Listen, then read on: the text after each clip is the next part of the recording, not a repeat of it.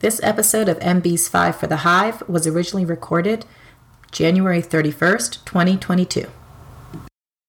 My name is Megan Brett Hamilton, and I'm the host of the podcast Honeybee Connection by MB, where I talk about language, culture, communication, and identity. At the end of my conversation with my guests, I ask them 5 questions. I ask them the same 5 questions. Here's what they said. These 5 for the Hive.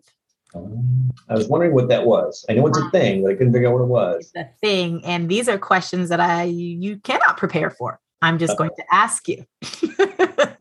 No. And they're 5 questions that are just very interesting to me, and you know who I am, Dave, so they shouldn't surprise you. Okay. So the first question: how do you define race, and what race or races do you identify with? I'm going to embarrass myself. I define race as my skin color. That's how I define race. And then which one am I? I'm the default. I'm at least here. I'm white. Caucasian, white. I know, we still don't even know anymore, do we? Okay, awesome. Sometimes I'm white, sometimes I'm Caucasian. Sometimes I'm white, non-Hispanic. I haven't figured out that variation, but that's what I am. Oh, America. Okay, yes, you're Number 2, what is the right way to speak? In a way that your message is understood. And I like it. Yeah. Number 3, how would you describe the way you speak? Not always in a way that's understood. You can ask my kids. I think I'm a little bit too verbose. But I also think I'm very focused on trying to get the message across. And unfortunately, a lot of times, the way I do that is throwing more words out there. I see a psycho thing. Yep. All right, here you go. You ready for this one? I'm not a good intellectual. I'm just an intellectual. No, we don't put judgment on intellectuals. All right. All right. Hit me. What does your hair mean to you? What does my hair mean to me? Oh my goodness, that's interesting. Although it's actually not really all that interesting. My preference, all other things being equal, which they're not, is I would like to just get a military cut, a high and tight once a month. And the reason I like to do that is twofold. It's low maintenance. And when I feel dirty, I tend to feel it in my hair the most. That's where I tend to feel it, like in the summer. All right. The reason I don't do that is because my wife doesn't like it when I cut my hair that way. And here's one of the things that I like about my life with the military haircut. I never have to see myself in the mirror. Interesting. Because you just know how you look? What's that? Is that what it is? You just know how you look, so you just go about your day? Well, if it's short enough, there's nothing to comb, right? Okay. There's nothing to brush. There's nothing to ponytail. There's nothing. Yeah, honestly, it's this long just because I love my wife and I'm trying to change for us. Awesome. I also haven't had a good haircut since COVID started. So there's that. Nice. I love to hear the answer for that for so many people, because it means so many different things to so many different people. It cracks me up. No, that's a great question. I know for some people, hair's identity, and for me, it's just a thing that I got to deal with. If God was just, I'd be bald, and other people would have hair that want it. So true. All right, last one.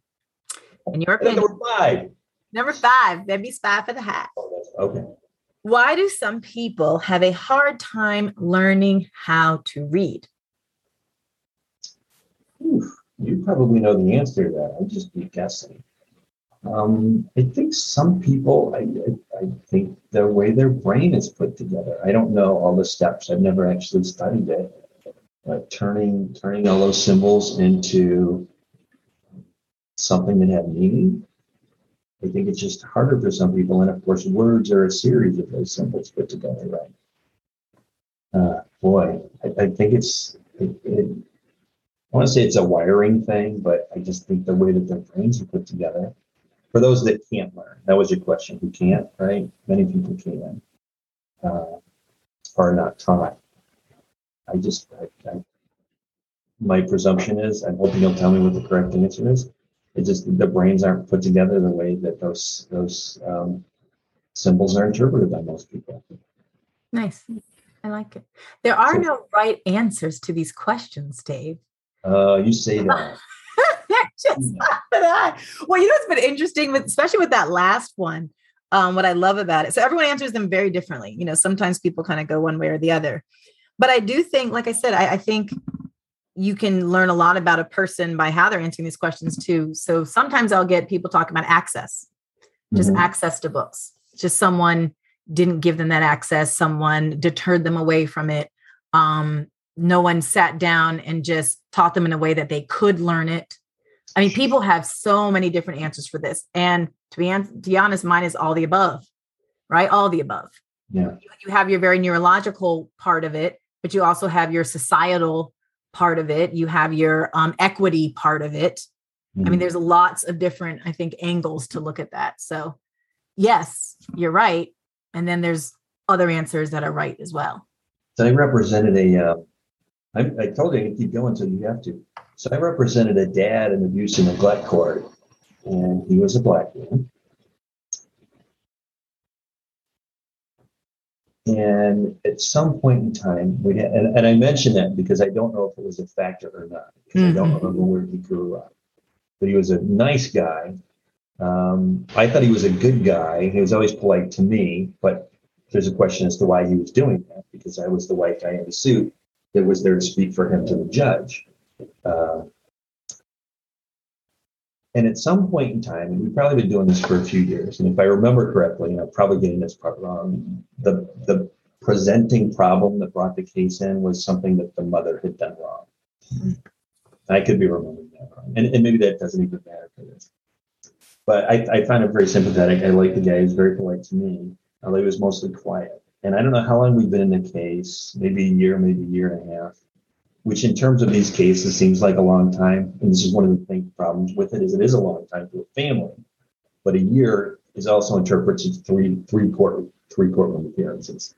So that might not seem like that much, right? Or two, or it could be more depending on where you are. And his caseworker says to me, representing him, at some point in time, I don't think he can read. And I remember that because I thought, how did I manage to fucking miss this all this time? And in retrospect, I know how I did, because I don't actually usually ask my clients to read anything. And he's figured out how to cope, get by, probably so no one can tell. Right. And I couldn't tell. And of course, that was one of the first things. I'm like, how do I figure this out without insulting him? Right. Because he doesn't need that from me. But I remember thinking, how much time have we wasted? How much time has he wasted trying to fix this problem to the judge's satisfaction? Responding to things from the caseworker. On the one hand, I was glad the caseworker figured it out, because I figured she would probably have been working with him. Right. I don't know how long she'd been going. And most of what we dealt with was written reports. But when they go to him and they say, read this or fill this form out, what is he experiencing? Now, I don't have him fill any forms out. I don't ask him to read anything. My assumption is that he's read the evidence that we're going to go in. I talk to him about the things, so that I don't read it to him word for word, at least not up until that point in time. Right. But anyway, your question just reminds me of how disempowered he was. And of course, not to make me the center, but how I had obviously not been serving him very well, but I couldn't put that out because he can't tell me what he's missing. Yep. So when I say, for example, I read through this, here's some things that are a concern to me. These are some great things. Was there anything in there that you wanted to talk about? He hasn't read it. What's the answer going to be? Yep. Ooh. I could talk about that for a while. Yeah. I was thinking in terms of people that can't after given an opportunity. Yeah. I always think about the kind of opportunities that were given. The ones that aren't given opportunities, how could they learn it? Right. That's what, and again, everyone, we learn in different ways. I remember I'm working with this one researcher. She's amazing. And she talks about literacy and African-American English speakers. And she was like, if you're going to learn how to talk, you got to talk. If you're going to learn how to read, you got to read. And so often we're teaching Black kids skills, but at the end of this lesson for the day, they haven't read. Like, now put those skills to the test. Now read. read versus like, here's the phonics, let's learn to decode, let's do CVC words, whatever it is. And then you go home and, work on, B means book, right? But they're not practicing. And that was one of my biggest take homes from working with her. She was like, if you want to learn how to read, you got to get them reading. No, I hear you. Woo. Well, Dave,